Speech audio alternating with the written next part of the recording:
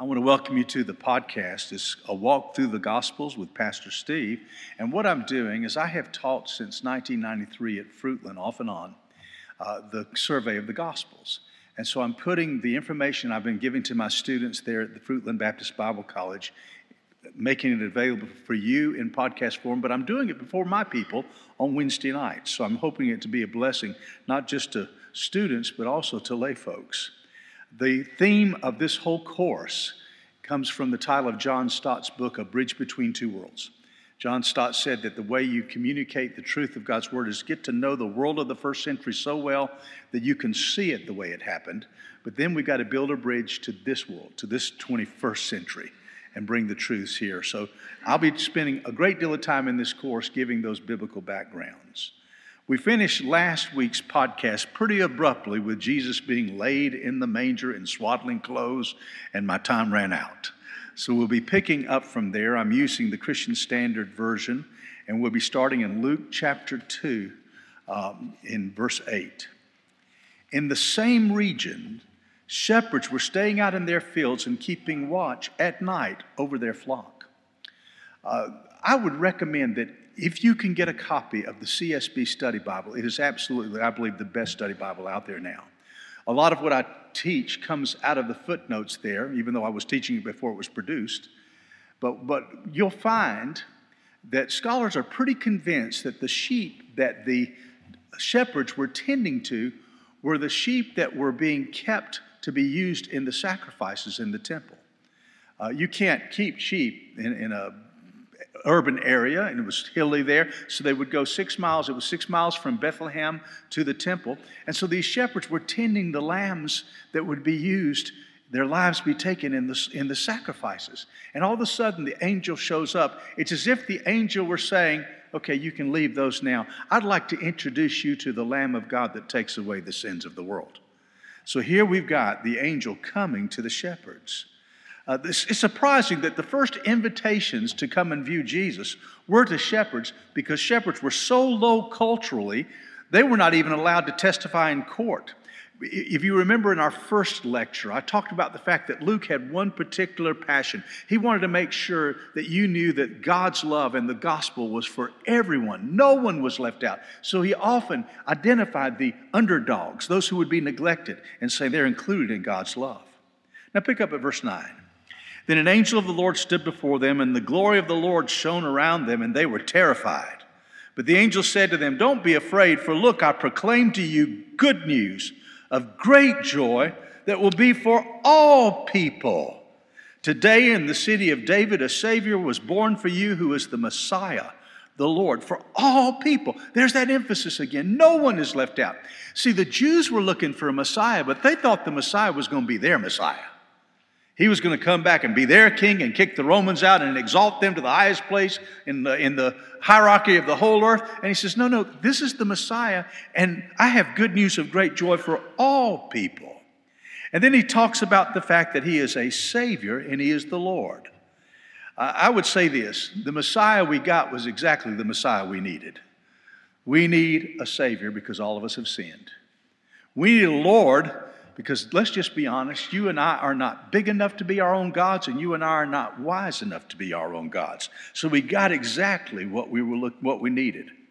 And then in verse 12, it says this, "This will be the sign for you. You will find the baby wrapped tightly in cloth and lying in a manger." I mentioned to you that we know exactly where he was born. It was a cave there in Bethlehem, and the manger was a stone manger that he was placed in. And so here's a town of perhaps 200 people. And the angel says, I want you to go find the baby. Here's the clue to how you can find the Messiah. Go look in the cave where they keep animals and find a baby in a manger. That's him. So it's like, it's better than Google Maps. You know, you just go there and you find that and you'll find him. Now, look at verse 13. Suddenly there was a multitude of the heavenly host with the angel, praising God and saying, "Glory to God in the highest heaven, and peace on earth to people he favors." And when the angels had left them and returned to heaven, the shepherds said to one another, "Let's go straight to Bethlehem and see what has happened, which the Lord has made known to us." They hurried off and found both Mary and Joseph and the babe who was lying in the manger. After seeing them, They reported the message they were told about the child, and all who heard it were amazed at what the shepherds said to them. But Mary was treasuring up all these things in her heart and meditating on them. King James said she pondered on them. She had a lot to ponder about, didn't she? Hearing what the angels had said to the shepherds, hearing what the shepherds said to her about them. By the way, I mentioned to you in the very first lecture that what we have in the Gospels is divinely inspired eyewitness testimony. Luke was a good historian who sat down and got first-person stories from those who were there, and he sat down with Mary. That's why we have so many details about the birth in the Gospel of Luke. Now, in the next few verses, you might want to just pass over, but they really are important. Chapter 2, verse 21 through 24. When the 8 days were completed for his circumcision, he was named Jesus, the name given by the angel before he was conceived. And when the days of their purification according to the law of Moses were finished, they brought him up to Jerusalem to present him to the Lord. Just as it's written in the law of the Lord, every firstborn male would be dedicated to the Lord, and to offer a sacrifice, which is stated in the law of the Lord, a pair of turtle doves or 2 young pigeons. Now, we're told 2 things.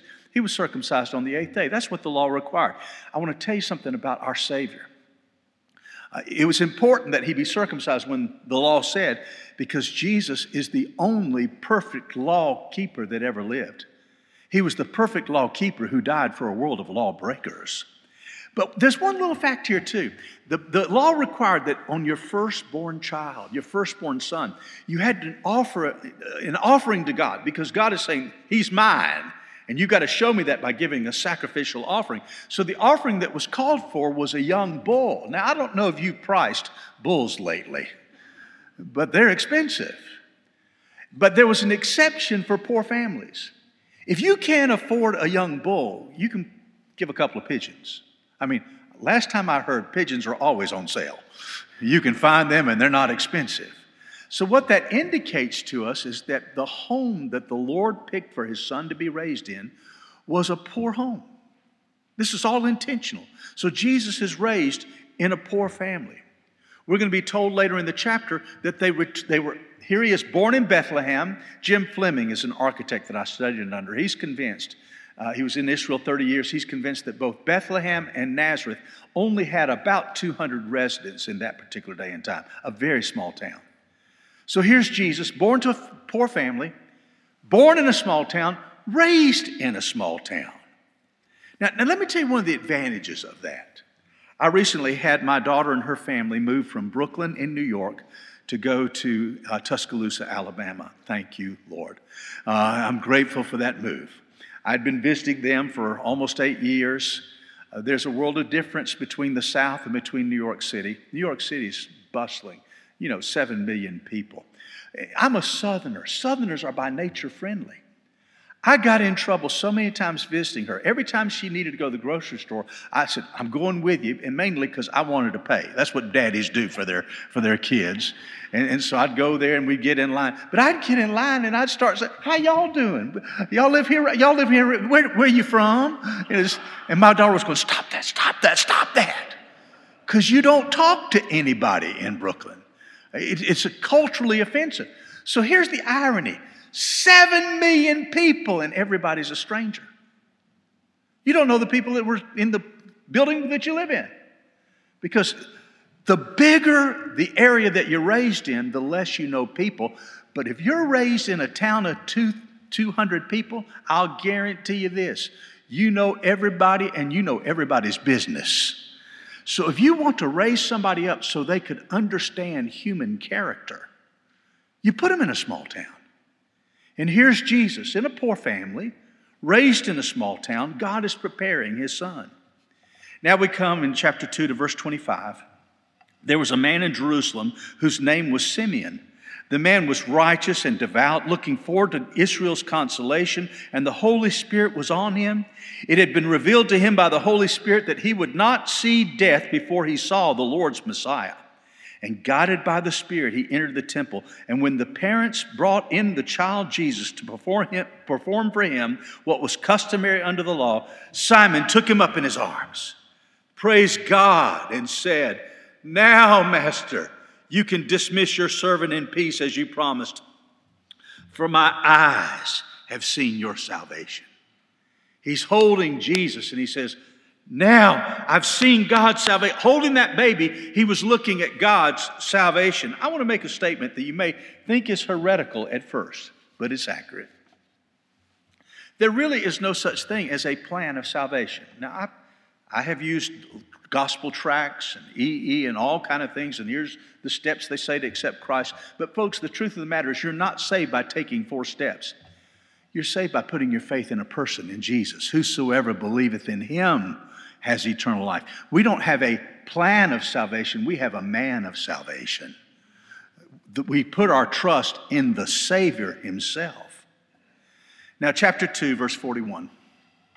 Every year his parents traveled to Jerusalem for the Passover festival. When he was 12 years old, they went up according to the custom of the festival.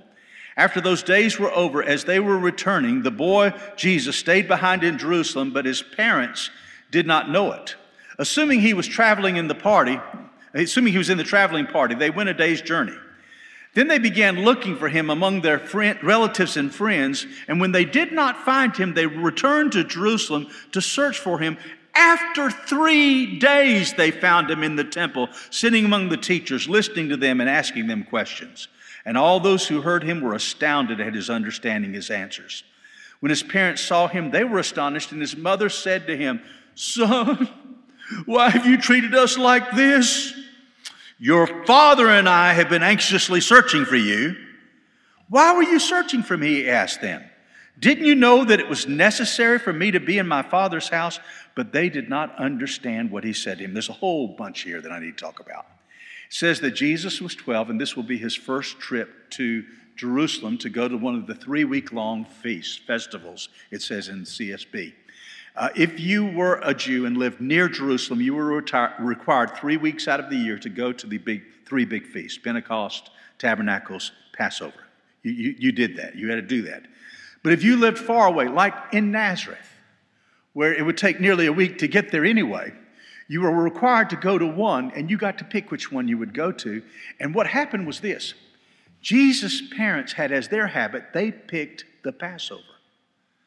Now, those of us who know the symbolism of the Passover, how on that last plague, when God was about to deliver them from Egypt, he sent the death angel to kill the firstborn.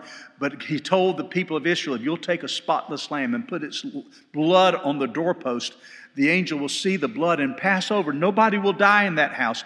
What a picture of Christ and the Lamb of God shedding his blood and us being delivered from the wrath of God. It's a great picture of salvation, and it doesn't surprise me that that was the one they were drawn to. But it says he was 12, and let me explain. If you know anything about even Judaism now, at the age of 13, Jewish boys go through a bar mitzvah. If you're in Reformed, the more liberal version of Judaism, there's a bat mitzvah for females. But what it means, at the age of 13, you become a son of the law. And so at age 13, you become a man. When you go to a festival, you have to do all the things an adult would do. So what parents would do, what fathers would do, is they would make sure that they would bring their children their sons at age 12 to come with them, because that was the year he said, "Now, son, we're going to the Passover. Follow me. Now, this is what we do here. This is what we do here. This is what we do here." He was training him for the next year when, in the eyes of the law, he would be a full adult having to do it all on his own. So they went there. They had a good time. They were traveling in a party. I'm sure all the people from that region walked together because it kept you safer, it gave you company. But I'm guessing, this is not in the Bible, but I'm guessing that when they traveled, they probably did what we do. The women went in one group and talked, and the men went in one group and talked. And so they took off on that first morning after they were going home. The whole group was going down the mountain. And they got down to the bottom of the mountain. This has been a full day travel. And Mary looks at Joseph and said, "He's not with you." Joseph said, "He's not with you." And then they realized, we left him. And so that's one day. So they have to do a whole nother day of travel. That's 2 days. And then on the third day, they find him. Before you turn Mary and Joseph over to the Department of Social Services, it's easy to understand how that could happen. I mean, my wife and I raised 5 kids, and we had them in church, and we counted a victory if we got 4 out of 5 home. on Sunday. We'd all, because we'd be going in two cars and we'd both assume. So I can't tell you how many times we got to go back. We left one. And so that's what happened. Well, they find Jesus in the temple, and it says the teachers were astonished at the kind of questions that he was asking. But here comes the typical mama talk. I tried to give you that emphasis when I looked at verse 48. When his parents saw him, they were astonished, and his mother said to him, "Son, why have you treated us like? Do you know how worried we were? Can you just hear Can you hear Mama after losing the boy for 3 days?" And then she changed her tone. "Your father and I have been searching." Now, isn't that exactly what happens? 1 minute is, "How can you do it?" "Your father and I have been talking about this." And then Jesus gives this answer. "Didn't you know it was necessary for me to be in my Father's house?" Now, this is the only story we have from birth till 30. Why in the world would this story be included? Well, in Philippians 2, it gives us this insight into Jesus. It said that when he left heaven, he emptied himself and became a man. I believe that when Jesus was born and he was being held by his mother Mary, even though he was God in the flesh, he had emptied himself of his divinity in some sense. I don't believe he was looking up at her and saying, "By the way, I made you." I believe he was truly a baby who had to learn to walk and had to learn to talk. So here's one of the questions that we need to wrestle with. When did Jesus come to know who he was? If he had to make a start just like we do. Well, the only answer we've got to that question is this. At least by age 12, he knew that Joseph was not his biological father. He knew that the Heavenly Father was his father. So we can see how he's grasping that. Now, the next couple of verses are the only bridge between here and the ministry of Jesus that we'll see later on. "Then he went down with them and came to Nazareth and was obedient to them. His mother kept all these things in her heart. And Jesus increased in wisdom and stature and in favor with God and with people." So it says 4 things that Jesus grew in. I've used this in the past, and it's a term, I don't know where I picked it up, holistic discipleship. And by holistic discipleship, I'm not talking about eating granola. I'm talking about it covers the whole person, because can we talk about the Bible Belt south of what you find, Ivan, in America? Is that we tend to be very religious in places like this, but what we tend to do is we tend to put our religion in a compartment. So Sunday, that's God. Monday, somehow we don't apply anything we learned on Sunday with how we do business on Monday. And then you come Saturday night to what you do in entertainment, and nothing that you heard on Sunday is applied to what you do, because after all, church is church and business is business. So we tend to have these neat little sections, and we don't. Now, what discipleship should be when we make Jesus Lord of our lives, and we have his word being applied to every area of our life. It's not just the, quote, spiritual, it's every area. And so Jesus gave us a model in how we are to grow. We're to grow, it says he grew in wisdom. We're to grow intellectually. I tell my students at Fruitland, this is why you paid the bucks to come to Fruitland, so you gain some knowledge. We need to be growing intellectually, constantly learning. He grew in wisdom. He grew in stature. He grew physically. He grew in favor with God. He grew spiritually, but he also grew in favor with men, that is socially. Back in 1973, my second year at State College, I was involved with a group called the Navigators, and I was invited to be in an intensive discipleship setting. In that particular setting, my leader picked Luke 2:52 to set up the disciplines that were required to stay in the leadership group, the intensive group.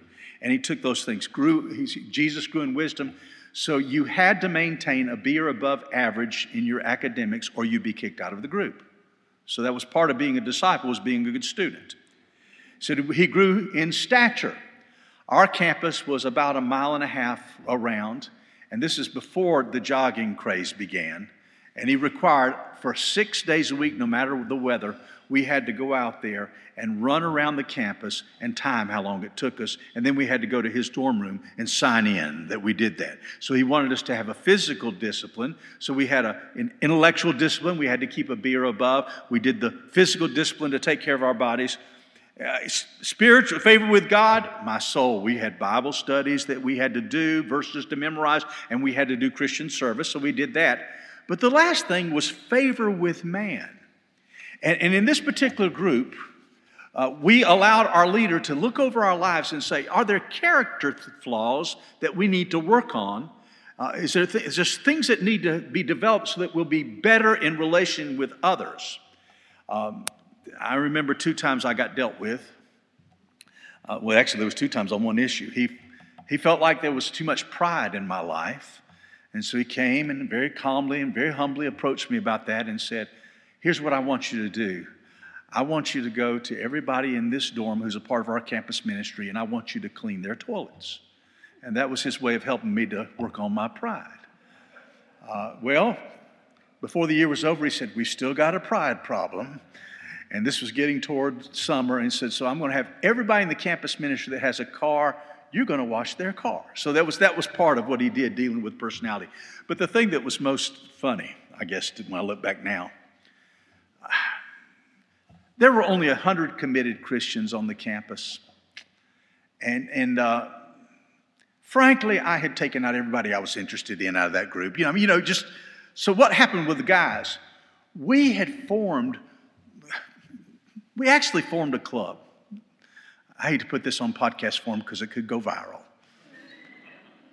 But 1 Corinthians 7 says it's good for a man not to touch a woman. So we formed the 1 Corinthians 7:1 club.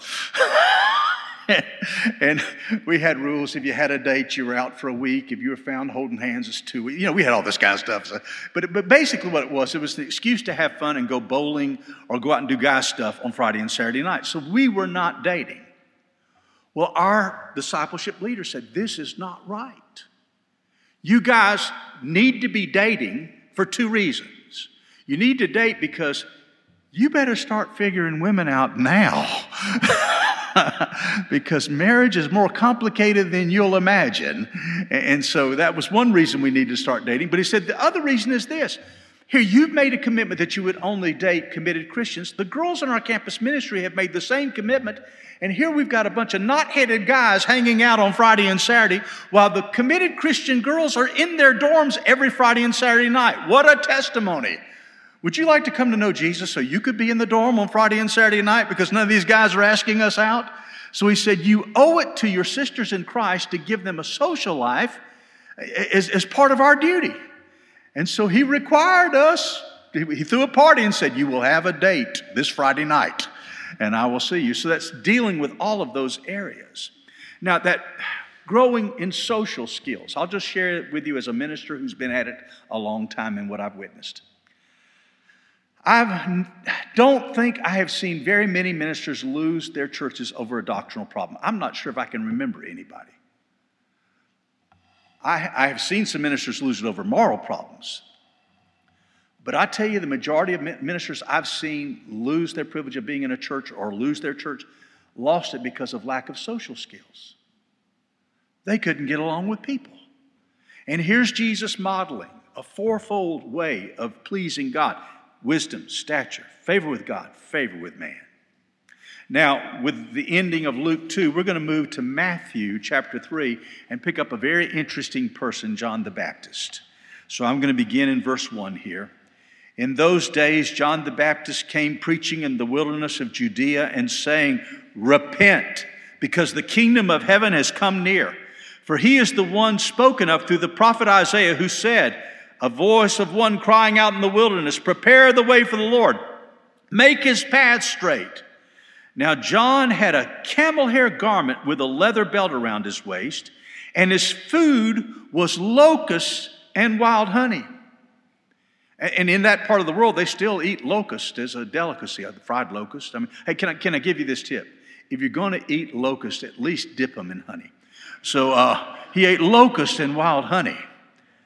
Then people from Jerusalem and all Judea and all the vicinity of the Jordan were going out to him and were baptized by him in the Jordan River, confessing their sins. Now, John tells us where the majority of the baptisms were happening and where Jesus was baptized. It was really the end of the Jordan River, just before it gets into the Dead Sea, the south side of the Jordan River. Now, in the Dead Sea at that time, on the northwest corner, is a place called Qumran, which is a place where the Essenes had a commune. Now, the Essenes were not exclusively there. There was an Essene quarter in Jerusalem. And I'll talk about that in just a minute. But let me tell you who the Essenes were and why they had withdrawn from Jerusalem to live there. The Essenes were begun by Levites who lived in protest of the worldly life of the current priesthood. When that Maccabean revolt that we talked about in the first week occurred, Simon Maccabeus became the high priest as well as the leader. But this broke a long-standing tradition. Until Simon Maccabeus, every high priest had been a descendant of David's high priest, Zadok. And so this was really scandalous, that somebody outside the line of Zadok would become the high priest. And not only that, as they got power, they became worldly. This is the group that would have the money changing in the temple and the gouging people on the selling of sacrifices. And so these Levites who believed it was an illegitimate high priest and they were worldly, they basically withdrew. They kept a group of folks in the the southwest section of Israel in the Essene quarter. And we'll pick that up again later on when we talk about the Lord's Supper. I'll just save that for then. But mainly they went down to Qumran. Well, you can visit Qumran when you make trips to Israel. And what you'll find is that there was a lot of dunking going on in Qumran. They developed a system of cisterns that would capture all the rainwater, and they did a lot of ritual immersion. I had a friend of mine who was a Presbyterian pastor, tried to convince me that immersion could not have been the way that Peter and the disciples baptized people on Pentecost Day, because there was not enough water to baptize 3,000 people. And I want to go today and say, did you ever go to Jerusalem? Because Jerusalem, the Jews then and now, there's a whole lot of dunking going on in Judaism. They had something called a mikvah, and that was a baptismal pool. And you would go in on the right side, you come up on the left side, so your dirty feet would be in one way, your clean feet. It's all ritual. But then you'd be immersed, and you could not, there's still the remnants of huge baptismal pools on the south end of the temple right now, because if, say, you touched a dead body, you couldn't enter the temple until you'd been immersed in a mikvah. After a woman had given birth, she couldn't re-enter the temple until she'd been immersed in a mikvah. The last action that a Gentile would do who was converting to Judaism is they had to be immersed in the mikvah before they would be welcomed into the temple, because they had to wash the filth of the Gentile world off of them. And so here you've got this people. Well, one of the things that the Essenes did was they would adopt orphaned Levite children. Remember, John's parents were old when they had him? Zacharias and Elizabeth, and they were Levites. And it said John was raised right there in the wilderness. Now, we don't know this, but if you go and visit Qumran, they show you a little film. And it's produced by Jews, but they know they're trying to get us Christians in the place. So they say, and then there was a man named John. He may have been raised right here, because he was such an emphasis on immersion and cleansing from immersion. Well, let me tell you why the Essenes picked that spot there on the northwest corner of the Dead Sea. There's a cliff that's there. And remember, they did not believe that God was in what was going on in the temple. But they wanted to stay connected to the temple. And so that spot was the end of what happened on the Day of Atonement. On the Day of Atonement, two things happened. The priest took one spotless lamb, slaughtered its blood, took it in the Holy of Holies, and once a year laid it upon the altar. But there was another one that he put his hands on that became known as the scapegoat. And that represented our guilt. And they would have a series of runners who would we not only had our sins taken care of, but you've also got to get your guilt away from you. And they would take that goat and they would run it through runners. They put a little red thing around its neck and they would run it through runners way out into the wilderness, saying that God is now taking our guilt away from us. And that worked good when you were wandering in the wilderness and you were in a different place every year. But when they came up with a permanent spot in Jerusalem for the temple, they began on occasion to have goats with a red tie around them come back to town. You don't want that happening. So what they did was they came up with a unique idea. They ran runners due east, came to the cliff that was right there where the Qumran group picked their place to be, and they would do it, and they would pass it off. They would go as far as you could go around and yell and be heard, and they would come to the last one. He would come to the cliff, he'd put the scapegoat down, and then he'd push it. And it'd go over the cliff, and it's not coming back. The guilt was gone. So that's where they located their commune. But then they would turn around, and the one who was the last runner would yell, "It is finished!" And the next one would yell, "It is finished!" And the next one would yell, "It is finished!" Until they finally got to the top of the walls of Jerusalem, and the man heard it, and he turned to the crowds that were waiting for the end of this process, and he would yell, "It is finished!" And the shout of joy would go up because for one more year their sins were atoned. Where John was baptizing, when he looked toward where Jerusalem was, the Jericho Road, look just to the left of that, he could see that mountain that ended the Day of Atonement. And one day here's Jesus coming down. And he sees him come into the water and he calls out, "Behold the Lamb of God that takes away the sins of the world." So you see that connection there. Well, John was a unique person. We've already read about what he wore, camel's hair. We've already read about what he ate. But look at verse 5. Then people from all Jerusalem, all Judea, and all the vicinity of the Jordan were going out to him. What an incredible response. Now, you've got to remember, it says that the entire area emptied to go hear this man. He's in the middle of nowhere. It's not like drawing a crowd in a major city. They had to walk down treacherous roads and get to where he was. And yet the power of God was so there. This is an incredible revival. This is an incredible response. So John was used by God in a tremendous way. And I want to close this lecture by pointing out 3 reasons why John was so used by God.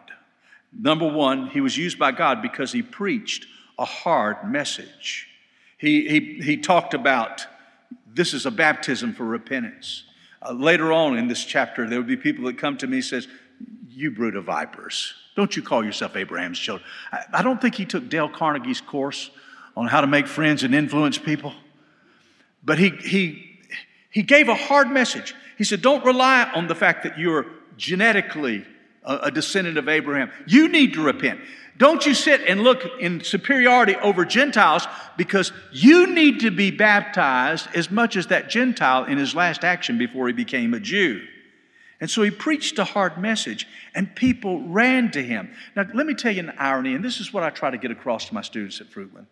Satan likes to fool us. He likes to tell us, if you really preach too hard, you'll run people away. You need to make sure that you don't offend people. Can I tell you what's happening? The churches that have watered down their messages are dying right now. You go check the records. The churches that are staying true to God's truth are the churches that are growing and thriving, because people really want to hear the truth.